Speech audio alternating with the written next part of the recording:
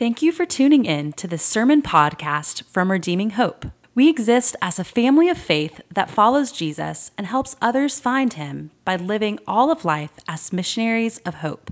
If you want more information about our church or would like to support our ministry, go to our website at redeeminghope.org. Please enjoy this sermon podcast. Hey, friends. Thank you guys so much for tuning in here. And I'm so glad to be continuing on in our sermon series in the book of Ephesians called In Him, Experiencing the Love of God in the Work of Christ. And Derek has been doing an amazing job introducing this sermon series to us. He's been doing an amazing job with leading us through the first chapter. And I'm so glad to be moving us into the second chapter of Ephesians. This is actually one of my favorite passages ever, like in all of the Bible. And I'm so grateful that Derek so graciously allowed me to enter back into our preaching schedule with this specific passage. So Derek and I are actually in my living room right now. As you can see, this is my living room as we've been here for years doing this online thing.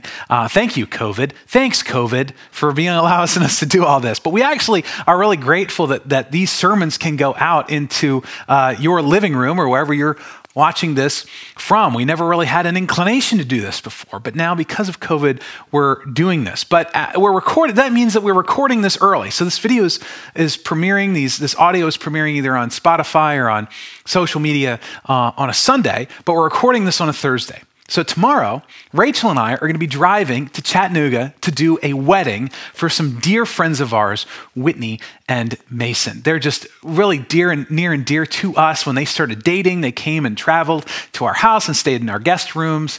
And throughout the course of their relationship, we have just had this really special, beautiful relationship, specifically with Whitney and now with Mason for a number of years. And they've given me the privilege and the honor to officiate their wedding.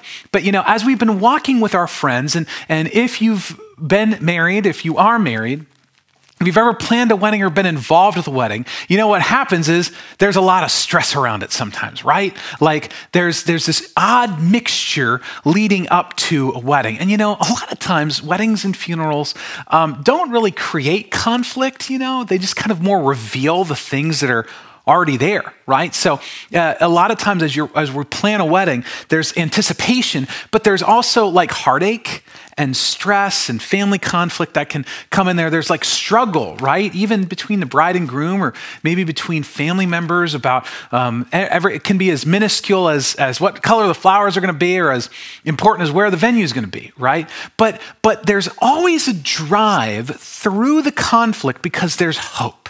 Right? There's a hope that everybody is driving to. Everybody's looking forward to that ceremony, to that day, and then the marriage beyond it. Like there's a movement, there's a drive, there's like a vision that's moving closer and closer towards this day. And we've seen that with our friends Whitney and Mason. But we also see that people are forming their lives around the event of that wedding.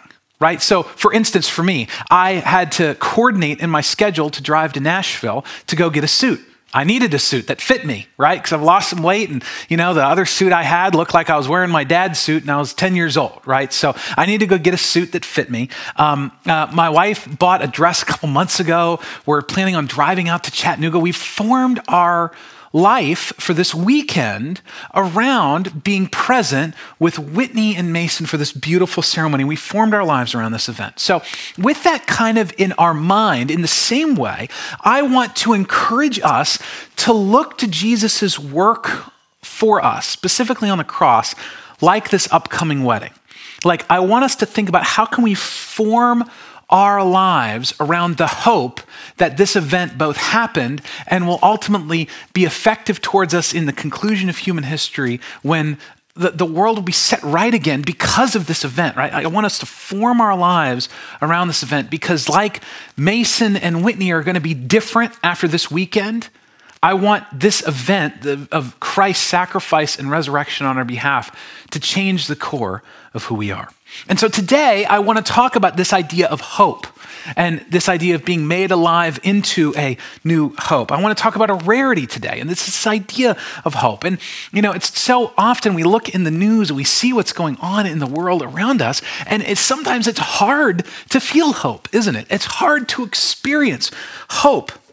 But I want us to think and ponder that the gospel, the good news of Jesus, actually gives us a deep, abiding hope because we have been made alive in him. So we're going to talk about some bad news first, and then we're going to talk about some really good news. So I kind of want to prep you. The first 2 points are talking about some bad news, but the last 2 points are going to be talking about some really good news. So we're in Ephesians 2, starting in verse 1, and we're going to read down to verse 10. This is what that says. And you were dead in the trespasses and sins in which you once walked, following the course of this world, following the prince of the power of the air, the spirit that is now at work in the sons of disobedience, among whom we all once lived in the passions of our flesh, carrying out the desires of the body and the mind, and were by nature children of wrath, like the rest of mankind. But God, being rich in mercy, because of the great love with which he loved us, even when we were dead in our trespasses, made us alive together with Christ. By grace you have been saved, and raised us up with him, and seated us with him in the heavenly places in Christ Jesus, so that in the coming ages he might show the immeasurable riches of his grace in kindness towards us in Christ Jesus. For by grace you have been saved through faith. And this is not of your own doing. It is rather the gift of God, not a result of works, so that no one may boast. For we are his workmanship, created in Christ Jesus for good works, which God prepared beforehand that we should walk in them. This is God's word. Now, we're going to talk about a couple points today. The first one is creation, that we were created with infinite hope. And I said that we're going to talk about hope, but the very first thing we began with reading the text is, and you were dead. We're talking about deadness. How in the world does that work together? This doesn't seem like hope to me as we start our sermon today. You see, what we find is we actually have to go back to the beginning of the Bible to see the beginning of hope. It's actually found in the first page of the Bible. We see how hope is infused in the world. Look with me at Genesis 2, starting in verse 8. And the Lord God planted a garden in Eden in the east. And there he put the man whom he had formed. And out of the ground the Lord God made to spring up every tree that is pleasant to the sight and good for food. The tree of life was in the midst of the garden, and the tree of the knowledge of good and evil. A river flowed out of Eden to water the garden. Now, my friends, I want to give us a picture of how we were created with infinite hope. You see, at the beginning of time, when God created the universe, the world, and all these things, there was no brokenness, there was no struggle, there was no pain. There was infinite joy, infinite hope, infinite opportunity for the future. And I find it so interesting as we open up the first few pages of the Bible that God spoke the universe into existence. He spoke light, and it says he spoke the seas to part and create dry land coming out of them. But it says that God planted a garden in Eden. It doesn't say he spoke it. So that means that I just get this imagination in my brain. If you'll let me just give me a little bit of pastoral creative license here. I think that I just get this picture of God getting on his knees in a garden with fresh tilled earth underneath his hands and sticking his hands in the dirt and molding it and planting seeds and carefully watering them. He could have just snapped his fingers. But instead, he intentionally planted a garden. He watered it with fresh streams. I thought that was so beautiful, a river running out of Eden to water the garden. I just get this picture of like the cleanest, clearest, coldest spring water that you can ever begin to imagine flowing through the Garden of Eden, and flowing from that are trees and branches and brushes and flowers and grass just growing as a result of this beautiful, fresh, crystal clear, clean water that's flowing through the garden. And what we're describing here is this idea. I'm actually going to talk about it in my wedding homily this weekend for Whitney and Mason. We're talking about this idea of shalom. And shalom means peace in Hebrew, but it's very different than how you and I use it. When we use peace, it's typically the absence of conflict. But how the Bible uses this idea of peace is like an active peace, like a peace on the move. It's not passive, rather it's active. It's flourishing, it's thriving, it's interconnectivity between all people and all things. It's universal flourishing and thriving. And we had shalom in 4 ways. In Genesis 2, we had shalom with God. Adam and Eve were walking with God. They were spending time with him. There was complete peace between us and God. We see also that we had peace within ourselves, right? It says at the end of chapter 2 of Genesis, they were naked and not ashamed. Can you imagine a world without shame? Can you imagine living your life never being ashamed?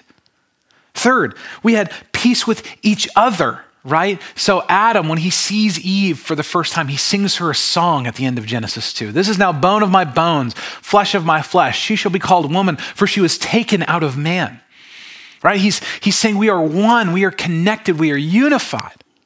And finally, we have peace with the earth as well. The things that they tended, the garden, they were going to grow. It was going to all work together. Everything worked together. It just worked. That's how we were created in the garden, with infinite hope. Now, I wish that was the end of the story, but if it was, we wouldn't need this sermon, right? We'd be face to face with God right now. But here's the deal. Unfortunately, we see, coming to the second point, that in the fall, hope was utterly lost for everyone. So I'm going to read a couple of verses from Genesis 2 and then a verse from Genesis 3 to synthesize the story. The Lord God took the man and put him in the Garden of Eden to work it and keep it. And the Lord God commanded the man, saying, You may surely eat of every tree of the garden, but of the tree of the knowledge of good and evil you shall not eat, for in the day that you eat of it, you shall surely die.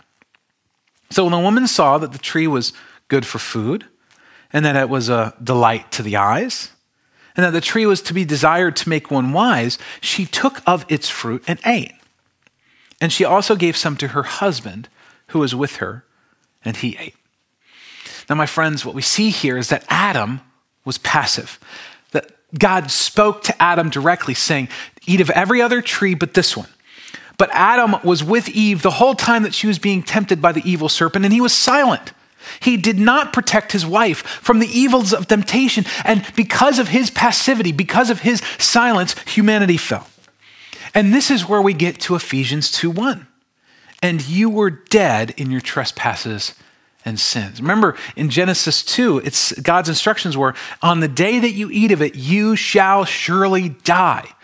And what God meant was that we would die, our souls, our connection with God, our connection with one another, shalom, would die that day.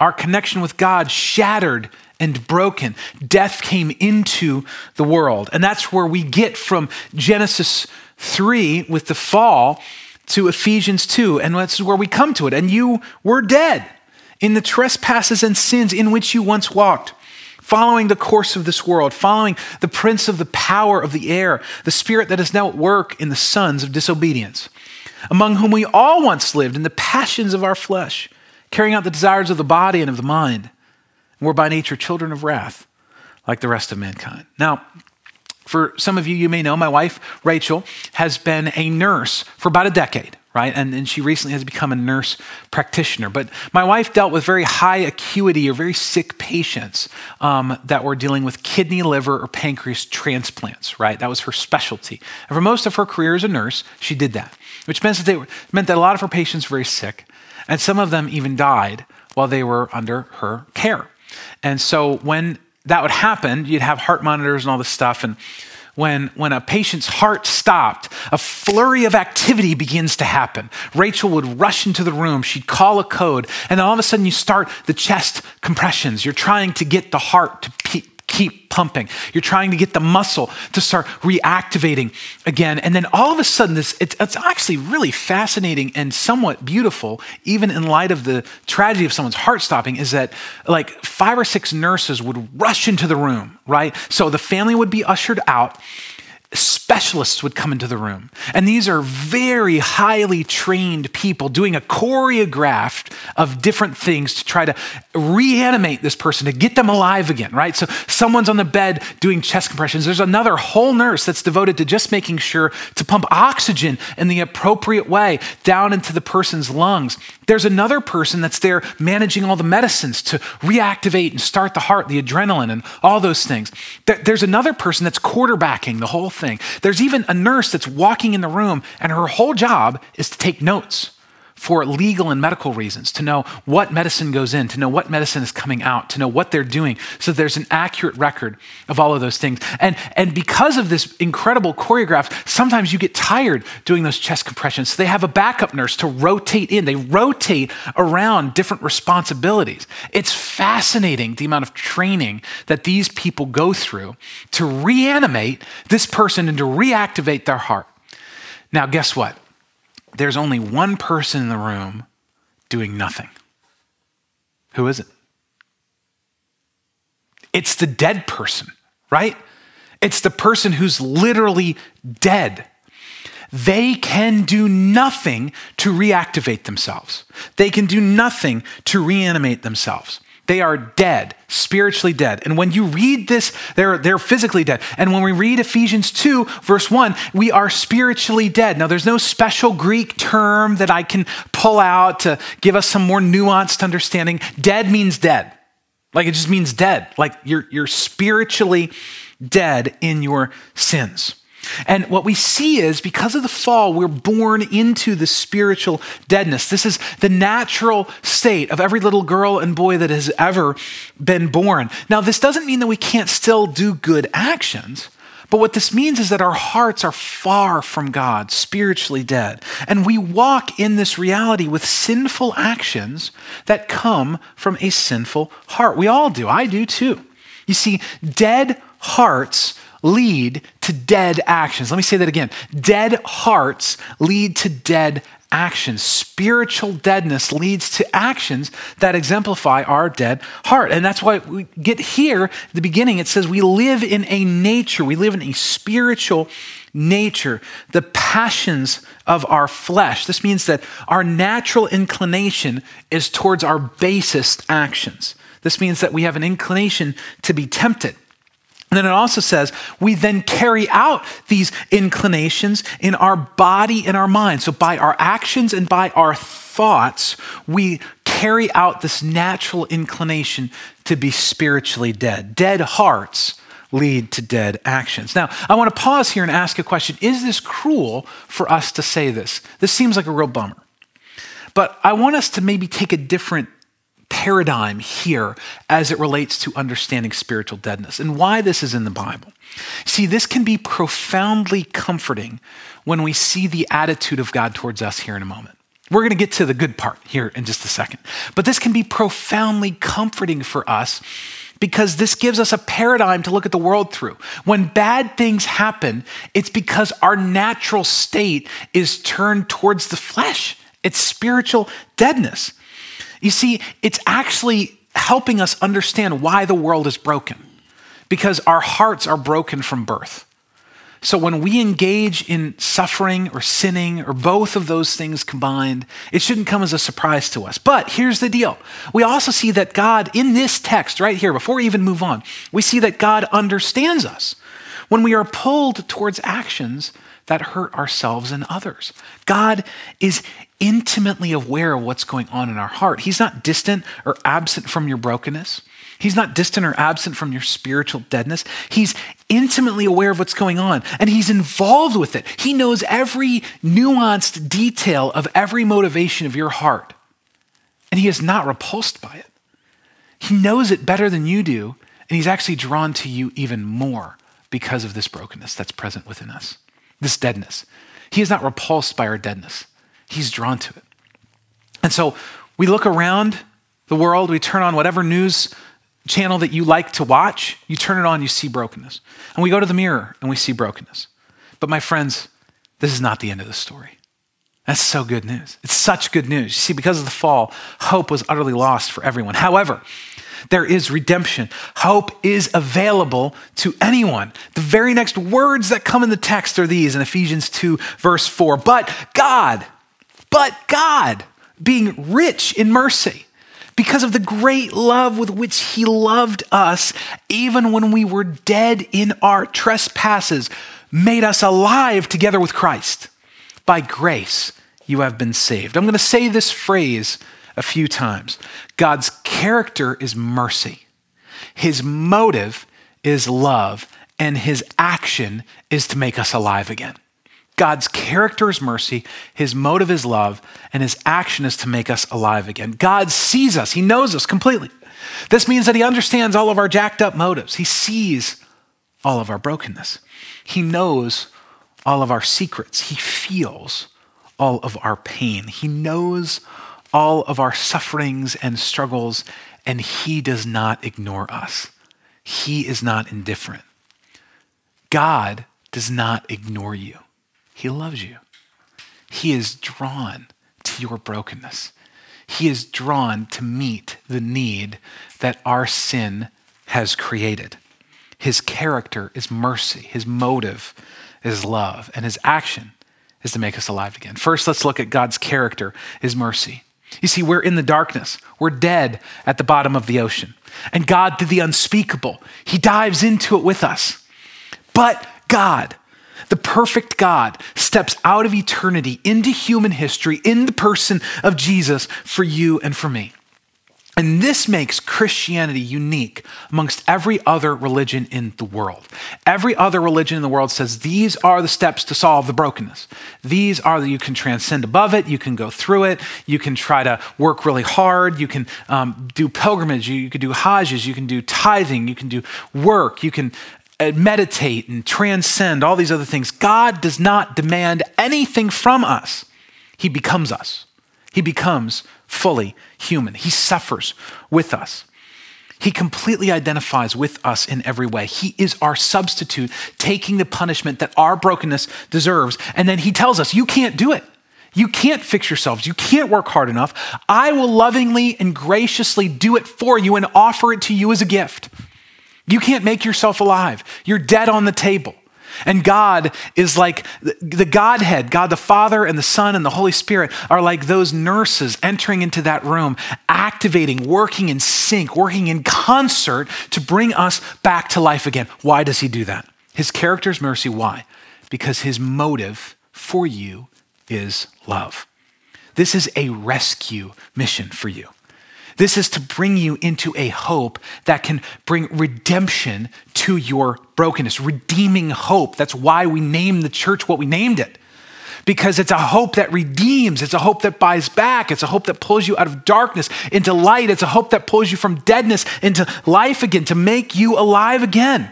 Look at the attitude of the Father, God the Father. Look at the attitude of your Father for you. Because of the great love with which he loved us. And so often, many of us have had broken experiences with our fathers. And if you had a broken experience with your father, let me tell you, you can still see God as a good father to you. Here's why. Because our fathers, a good father is a faint reflection of the true love of the ultimate father. But a bad father can also help you see God. Because a bad father can be the photo negative. You know what a photo negative is? It inverts the colors, right? A bad father can be the photo negative of your true father. So whether you have a good father or you have a bad father, you can see who God truly is in light of those experiences. And it can be so hard to believe this, my friends. I know it is. It can be. Life, other people, brokenness, broken marriages, broken relationships with others, it creeps in to convince you that maybe God doesn't really love you. But here's the deal. God has a greater demonstration of his love. When we were far from him, the ultimate demonstration of his love for you is not in your immediate circumstances. It's not even in how other Christians have treated you. The ultimate experience, the ultimate demonstration of God's love is that while we were still sinners, Christ died for us. It's that he became a human. It's that he walked into this world, into the brokenness of this world. He became like you and me so that he could save us, and he was perfect in the midst of it. The greatest demonstration of God's love is not that our circumstances change, is that even when we were dead, he came into our deadness and he made us alive. And in the darkness of suffering, Jesus' work on our behalf becomes the reminder that we need of God's love. It's Jesus is the demonstration of God's love because he wants you. He wants you back. He enjoys spending time with you. He is a good father that wants to invite you into the house. He wants to spend time with you. He wants to share who he is with you. Why? Look with me at the next verse down. So that in the coming ages, this is why God does this. This is, again, his motive is love. So that in the coming ages, he might show the immeasurable riches of his grace in kindness towards us in Christ Jesus. Listen to those words. He wants to show you the immeasurable riches of his grace towards you. He wants to show you his kindness. Why? Through how? Towards us in Christ Jesus, in him. He wants to lavish you with his kindness. His motive is love. His action is to make us alive again. He made us alive together with Christ, in him, in Christ, in him. That's how we experience the love of God, in Jesus. How does he do this? You see, how does he give us life? Jesus takes all of our badness and he takes all the deadness in our hearts and then he gives us all of his life. That's all he does. It's called the great exchange. He takes all of our sin, our suffering, our brokenness, and on the cross, he assumes the responsibility of the punishment for those things. And then on the cross, as we choose to believe in him, as we choose in faith to follow him, he gives us his life. Colossians 2:13, and you who were dead in your trespasses and in the uncircumcision of your flesh, God made alive together with him, having forgiven us our trespasses. My friends, God's character is mercy. His motive is love, and his action is to make us alive again. So here's the deal. If we stopped here, I think this might be an encouraging sermon, right? But if we just left it here, that's just good news in general. But it's not good news for you and me yet. We have to go the next step. We actually have to add another point here. How does it get to us? How does this hope get to you and me in our heart? See, here's the deal. Hope is available to you through faith. It's available to you through faith. Ephesians 2:8. For by grace you have been saved through faith. This is not of your own doing. It is the gift of God, not a result of works, so that no one may boast. My friends, you are made alive, you are forgiven, and you don't have to do it. You don't have to work harder, do more, be better. The work has already been done. How is this possible? How does Jesus dying on the cross 2,000 years ago equate to you and me walking in hope and redemption and new life today? Here's the deal. You have to hear, believe, and obey this message. You have to first hear that and acknowledge that Jesus was a real person and he did the things that he did. You have to believe that it's true for you. And you have to obey by making Jesus Lord over your life. So you have to hear it, believe it, and obey it. Now, I think most people in the Southern context, they have an idea or a belief in who Jesus is, right? So like most people, I would say, at least in the Clarksville area in the Southern context, would maybe ascribe to that Jesus was a real person and maybe even if you ask most people who kind of grew up going to church, they'd say, well, Jesus died on the cross for my sins, right? But there's a difference. That actually is not what makes you a Christian. Okay, and let me explain. You have to hear, believe it's true for you, and obey by making Jesus Lord over your life. So you see, you have to believe that it's true for you. And I want to use this example as a beach chair. So we're going to put the picture of a beach chair up on the screen while I'm talking about this analogy. So we'll leave this up for a minute here. So I used to be another 140 pounds heavier than I am now. And so I'd have a beach chair and I would go to the beach and I'd sit in this tiny little beach chair, but I wouldn't really sit in it, okay? Like I would try to sit in it, but I wouldn't flop down on it. And I want you to picture me sitting on this beach with this beach chair that's on the screen right now. But my quads are burning, right? Because I'm not putting my full weight in the chair, okay? I'm not putting my full weight into that chair because I don't believe it'll hold me up, because guess what? I'd take that beach chair to the beach and it wouldn't hold me up. I can't tell you how many of those tiny little crappy $20 beach chairs I broke on the beaches of Ocean City, Maryland, because I was just overweight, right? So I didn't have confidence that they'd hold me. So I wouldn't really sit in those chairs. So if you ask me, do I believe the chair was present, like if we're looking at this picture right now, I'd say, yeah, it's present. I believe that the chair is there. And I can even intellectually ascribe to the fact that it would hold me up. But if I don't actually sit in the chair, then I won't believe really that it's going to hold me up. Now, my friends, this is so important to understand in light of the gospel, because we can intellectually ascribe to something that we don't actually believe. We can say, oh yeah, Jesus was a real person and he died on the cross for me. But if we don't actually sit in the chair of his work for us, if we don't actually rest in the gospel, if we don't actually make him Lord over our life, then that means we're not a Christian yet. So we have to hear this message. We actually have to believe it's true for me. Not just that there's a beach chair, but the beach chair can hold me up, right? And then the action of sitting down is the action of saying, I place my faith and trust and hope in Jesus. I actually make him Lord over my life, where he then controls my life. He dictates what I do. I come underneath his kingship, his lordship, his leadership. That is actually what makes you a Christian. So you can say that Jesus is a real person, but actually sitting in the chair, having that true faith, is obeying by making Jesus Lord over your life. And then you can flop. And that's what God's inviting us to do.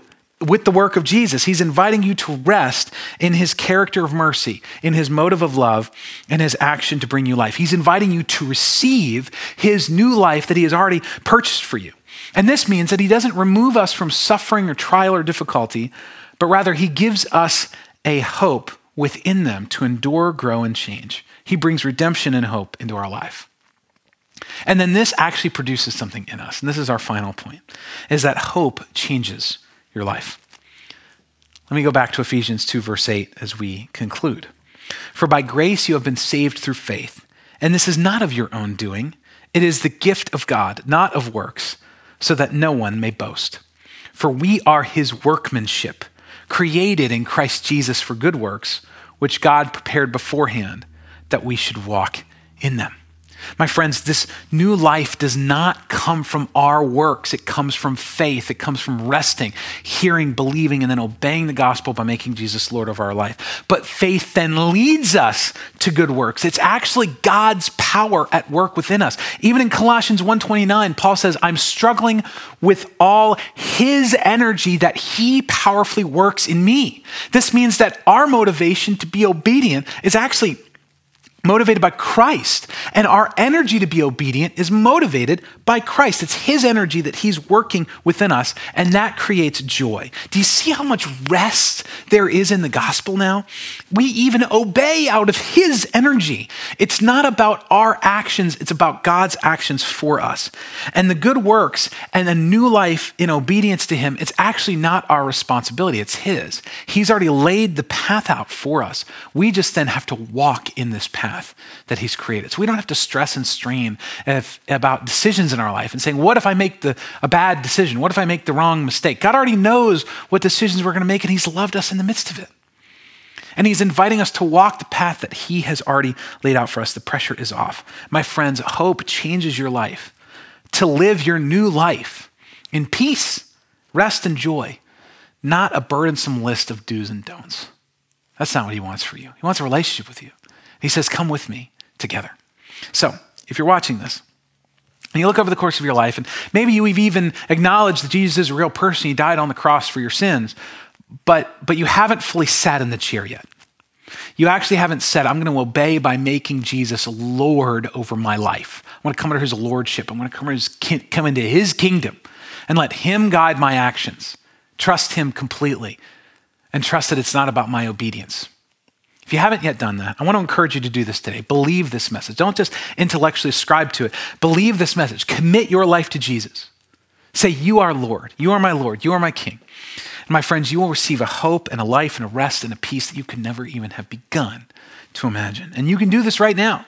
He will revive your dead heart. Now, if you look over the course of your life and you have chosen to follow Jesus and you've noticed a difference, but here's the deal. We can be forgetful of this. There's a story about this guy named Vince Lombardi, okay? Right before the National Football League came into existence, there was 2 different football leagues. And Vince Lombardi was in one of those, and he was a coach. And he led his team to a near-perfect season, but in the championship game, they lost. So they get together.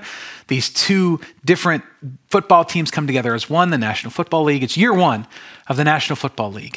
And the players walk in. They're about ready to start their very first practice after this devastating loss and a near-perfect season. And they walk into a room, and it actually has little tiny desks. You know the little desks that you had as a kid, like the little chair that you sit in that has the little like wooden like thing in front of you, the wooden that you be able to write on the wooden desk. So you see all these big, huge players like crammed into these little desks. And Vince Lombardi walks in the door with a football. And he stands at the front of the room and he says, "Gentlemen, this is a football. It's made with leather. And the goal is to get it across the other opponent's end zone. And we get 6 points when that happens." Or whatever. He starts explaining the game of football like they're children and have never heard it before. And everybody's looking at each other like, Vince has gone crazy. But what did he do? He went back to the basics. And that year, they won the first Super Bowl ever. And guess what? The Super Bowl trophy is named the Vince Lombardi Trophy. He's one of the most amazing coaches. Why? Because he went back to the basics. And that's what we have to do time and time again. We can intellectually ascribe this truth of Jesus to be true, but we can live out of a different paradigm. We need to re-believe this message over and over and over again, not for our salvation, but for our sanctification. We need to consistently sit and rest in the gospel. Our hearts are forgetful. And this is why we gather together. So just a few maybe reminders and encouragements for us as a church. 1, receive the truth of who you are and who God is consistently. We want to see who God is, merciful, loving, caring, reviving us. Spending personal time with Jesus, being in groups, being in gatherings, all of this stuff helps remind us to receive the truth of who we are and who God is. Secondly, we want to respond to this truth, to God's life in us by putting away those things that cast the shadow of death in your life. We can still live as if we're spiritually dead. We can still act as if we're spiritually dead. We're not acting out of our true identity. We can not act in the fullness of our identity like Derek talked about a few weeks ago, eating crackers when there's a feast waiting for us in the other room. So we need to live and respond to God's life in us by not living in doing actions that cast a shadow of death in us. And finally, reproduce this mercy of God in others.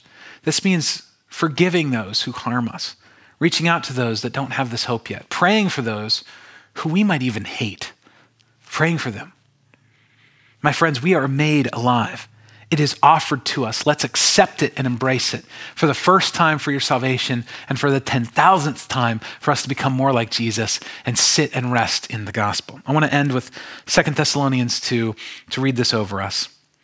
Now may our Lord Jesus Christ himself and God our Father, who loved us and gave us eternal comfort and good hope through grace, comfort your hearts and establish them in every good work and word. Thank you for joining this online gathering of Redeeming Hope, and we'll see you soon. Thank you for listening. We gather every Sunday at the Clarksville area YMCA. For more information, please go to our website at redeeminghope.org.